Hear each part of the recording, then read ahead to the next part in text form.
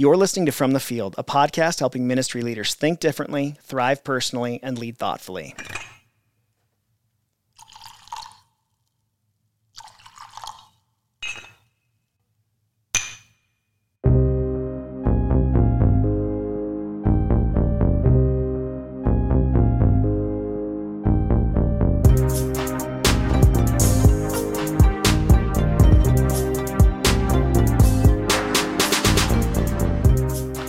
Welcome to From the Field. My name is Ryan Hughley, and I'm lead pastor of Formation Church in Salt Lake City, Utah, and I also write about developing relationship with God at ryanhughley.com. My name's Tyler Dravitz. I'm the executive pastor at Formation, and I also lead a company called MyXP, where we help pastors solve problems by providing remote executive pastor support to churches around the country. Learn more at myxp.church. All right, this week we are finishing up a month-long series of conversations wrestling with this question: can we make smaller worship venues viable? A lot of this comes out of the recent experience that we have had as a church at Formation, where we have had constant headaches trying to find rental spaces, and also lost the ability to be where we had been for a number of years.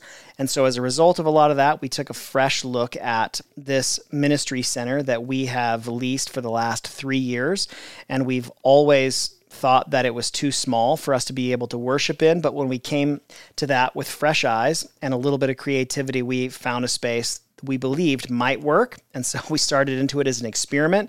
And by God's grace, the last 2 months have been really great here.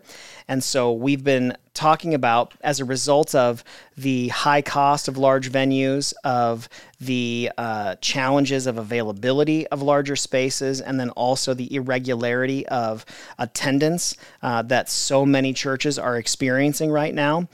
We've been wrestling with this question of, could smaller spaces like the one we have be a viable option for so many churches around the country that are having an experience similar to ours, especially those that are meeting in mobile environments, like so many church plants. Yep.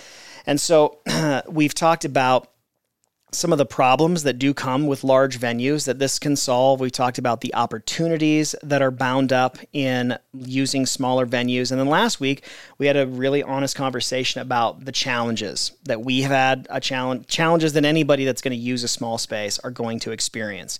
This week, we're going to talk about some of the unique decisions that we have made in order to make this space work, which I think will be helpful for people to understand. We've had to make some really significant decisions that have been hard for some people, that have been a reason that a handful of people have chosen to find other churches because they've decided that based on these limitations, this is not the right fit for them. Oh, sure. And even as we sat and decided to move forward with the plan, the small team of people that we knew would help pull this off, we had to go into it eyes wide open, knowing some people are going to make that decision. Yeah. And, we have just had to institute, we'll share some of them here, but a number of protocols, or if you're not really fond of that word, I guess you could call them rules. I don't know. They're just like things that we have to do to make this work.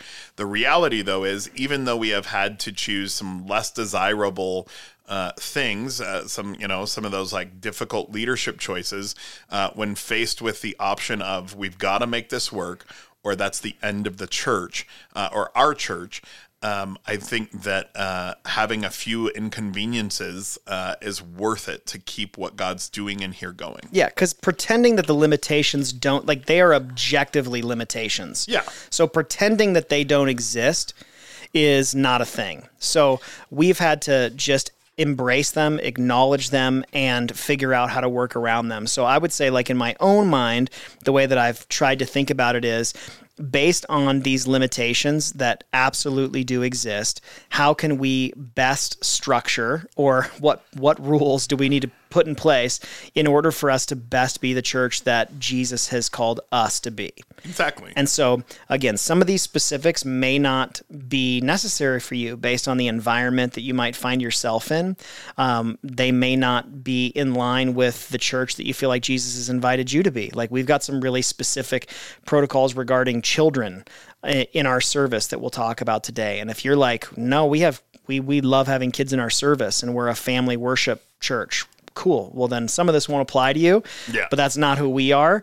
And so we've had to make some difficult decisions that, again, even for you and I, are like, they're not ideal. We're not pumped about them. These are the decisions that in order to be who we feel like God's called us to be, this is what we had to do. Totally. And I would encourage you that if you're in a space that you're just like, this would never work.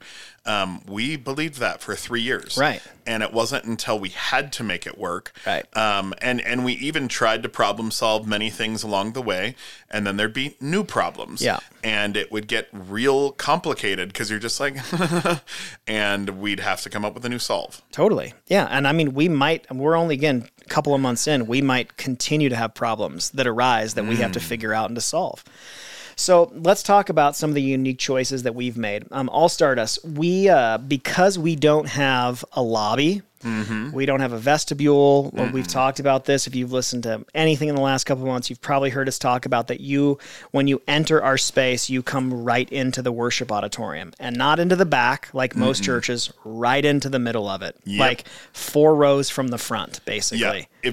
If the service is going on and you enter, 100% of the people would be aware. Because first of all, in the winter or the summer, the temperature will change drastically, right? Just due to the lack of even the vestibule thing. Yep. So, everyone knows. Yeah. So we are very committed to, I guess, what I would call order in our worship service. I personally think that it's extremely important for us to get the most out of our time together with God, that people be able to be present and focused. Yep. And so as a result of that, distraction diminishes our ability to do that. And so we try to diminish distraction as much as we can. So we can't have people, inevitably in every church I've ever been a part of, let's say you start at 10 o'clock, you every week still have people coming in 15 minutes late. Well, if that happens in our service, again, that means the first 15 minutes, so a good percentage of the service is going to be terribly distracting because you have people coming in. So as a result of that, the first choice that we made was that we were going to build in connection time to our service. Yep. So the way that we communicate it is, that our service starts at 10 o'clock. Yep. And the first 25 minutes of that time is a connection time. So we have donuts and we have music playing and we have the whole space that's open and people can mill around, say, "Help, bless you."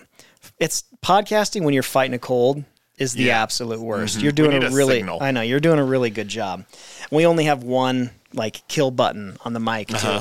But anyways, so we have people that are kind of all over the space, and the point of that time is to give people an opportunity to connect, but it is like that. It is unique. I've never been a part of a church ever before where the first 25 minutes, unless they call it a fellowship time, but we don't. We just say our service starts at 10. Yep. So come and be here and let's catch up, have a donut, and hang out. Yeah. And once you call the church home, if you decide to play fast and loose with that and disregard the first chunk of time, then that kind of leads us to point number 2. Yeah.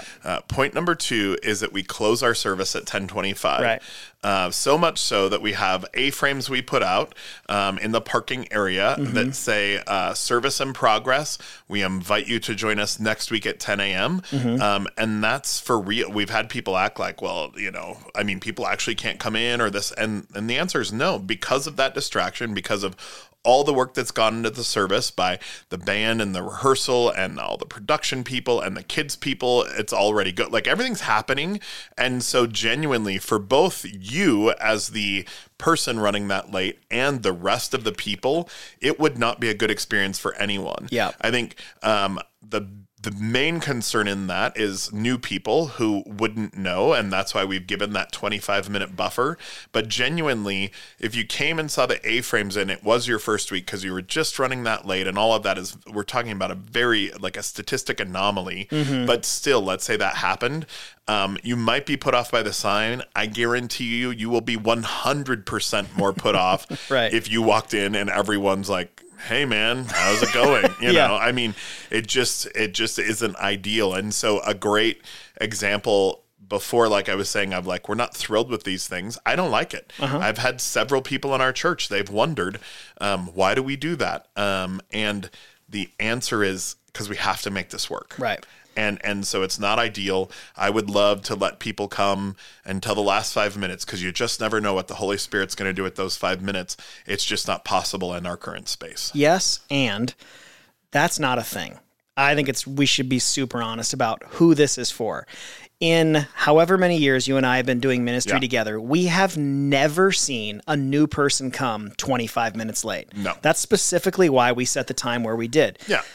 Like, in general, new people aren't late because they early, don't they don't want to be singled out. Right. So really what this is every church on the planet has a variety, like varying degrees of numbers of people who are just chronically late, like to everything in their life, not just to church. Yeah. Like, obviously everybody, like there's an accident. So there's like these freak things where people are late. Some people are just chronically late. Yep. And when you can enter into the back of the room and it disrupts nobody, that's fine. Right. But when you enter into the middle of the room, that doesn't work. No. And so we have had to make a decision to say, like, we are going to try to maintain as distraction-free environment as we can, which means we can't have people coming in at all times. We also close our children's check-in at 10:20. So you literally can't check your kid in after 10:20, which brings us then to a couple of other points that we'll hit in just a second. So this, I would say, has probably been the most significant, I guess, decision that we've made. And what I would say is I'm very pleased, even some of our people who do have a tendency just to be more late, every single person has honored it thus far. And they've just said, like, we've actually had some of them go like, oh, I actually really appreciate the clear expectation. And now I understand what that is actually going to be. Totally. So the next one is that we don't have kids in the service. Yeah. And that is that kind of significant one. I know that some people really believe that the family should worship together. I know there's there's whole like streams of Christianity that like are into that. We've never, our thing has always been, it's fine as long as it's not a distraction. And I think in a large room, parents who come in and out with kids or that kind of thing, like it's plausible that that's not a distraction. In this room, it's not possible because even the most well-behaved kid is like looking around at everyone, is playing with their trucks, is like dropping their crayons, is all of those kind of things. And in our small space with concrete floors, everything reverberates, every, silly look or something. And even to be in a situation where like when a little kid looks at you, it's like the adult thing to do to like wave or to do something goofy to get them to smile. And it just is like, even if your kid is like mute, it still doesn't mean that it's going to work. Yeah. And to be clear, we're talking about young kids. So primarily like toddler down. Like we have some grade school, like my son's in 4th grade. He sits in the service because he's in 4th grade and he can sit there the whole time. But I would say like, I mean, this was probably your experience too. I remember growing up in church and there was no like the way my parents managed us, there was no misbehave. Like there was no running around the room during the service or anything like that. Like we were very, very well trained in like, you're going to sit here, you're going to be quiet and you're going to listen. Yep. And I would say in my experience, as of the last 10 years, parents have gone a real different route when they choose to keep their kids in the service. And they feel a lot more freedom to allow their kids to kind of do whatever it is that they want to do. Yep. And so we have had situations both in this venue and in venues of the past where, I mean, kids literally are just like walking up and down the rows. Yeah. And in this space, that does not work. You lose the entire room. Like whether you're teaching, whether you're during, for worship, it just doesn't work. Now, one thing that we have done is we do bring our older kids from our children's ministry into the worship service for worship so that they can sing with us and be a part of that. And so that's been a way that we have tried to still incorporate them to the best of our ability and expose them to worship with us. Yep. But having small kids in the room just does not work in a room this size. And then lastly, we've had to limit the use of the space, which I know has been, especially for you, because of how I think what a passion it is for you to not have a space sit empty 6 days a week, which ours doesn't by any means. But there was a time when people were able to use this space in a variety of different ways. Yeah. And I think that whether it be, I've commented before on previous episodes, we've opened it up. I mean, people have held birthdays here.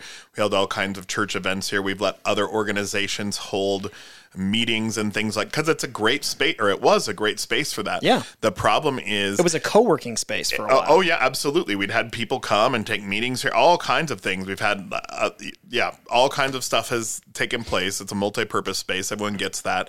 But we've really had to focus on it's our church, and that's the priority. And so as a result, like a room that used to be the warehouse or a room that used to be the theater is now kids space. Well, you can't let people reconfigure your kids space for a quick meeting. Yeah. And it's weird for them. Yeah, the whole They're thing on is tiny weird. chairs. And so we went from, you could easily hold 100 people here and have a great event to there's like 2 sofas that face each other that could comfortably seat 6 people total, and that's what we got. And even then you're sitting thigh to thigh, and that's weird. Yeah, and that's what we've got, because it doesn't work otherwise, and we have to make sure that it's going to be ready for Sunday mornings and all of that.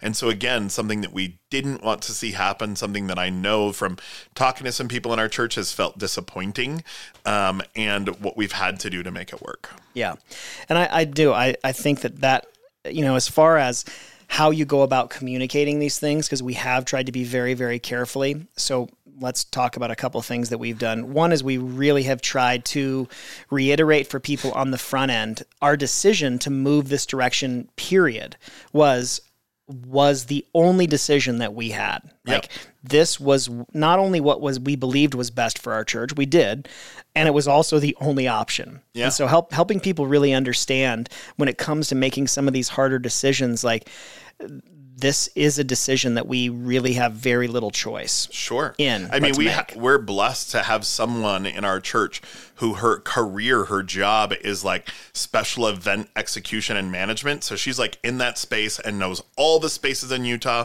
And she reached out to how many? 17 different spaces that just wouldn't work for us for one reason or another. And I do think that being in Utah, we have some unique roadblocks in that arena that people might opt out just because of who we are.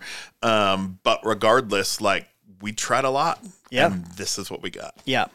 I think another thing that we tried to do is, and I think we mentioned this a few weeks back, but we started another weekly podcast just for our church called The Weekly, where we are explaining the whys behind what we do. Yep. And we have given the first series of those to talking about all of this, explaining the heart protocols. Yeah. Explaining the heart behind, like, there is not 1% of the decision to like put an A-frame out and to close the service at 10:25 that is fueled by we don't care about people and we don't want people to be here. Like, that would be so dumb. And it's also not about being obtuse about like timeliness. No. It's just we have to pick a time. Yeah. So and that's the time we can close the service, or we can have an environment that isn't filled with distractions so that people can be present and focus. But those two things are mutually exclusive. Here they are, yep. In this space. Yep. And so I think just really, really explaining the whys behind that stuff will really help you go a long way. And so again, and this is something that we've kind of hit on, I think, as you're thinking through whether or not you have an opportunity to move toward a smaller venue, I think the question really does come down to, there are going to be pros and there are going to be cons. There are opportunities, there are challenges. And do the pros outweigh the cons? Is it worth it? And in our case, it has just absolutely certainly been better to have to say yes to and embrace some of those limitations, knowing that they're not ideal, but it has very much revitalized the life of our church. And I don't think that's an overstatement. It really has had that effect. Mm-hmm. So hopefully we'll be praying that as you work to discern whether or not there's something in this for you, that hopefully some amount of this was helpful to your situation, even though yours is going to be unique and different than ours. If we can be of any help to you, you're always welcome to reach out to us.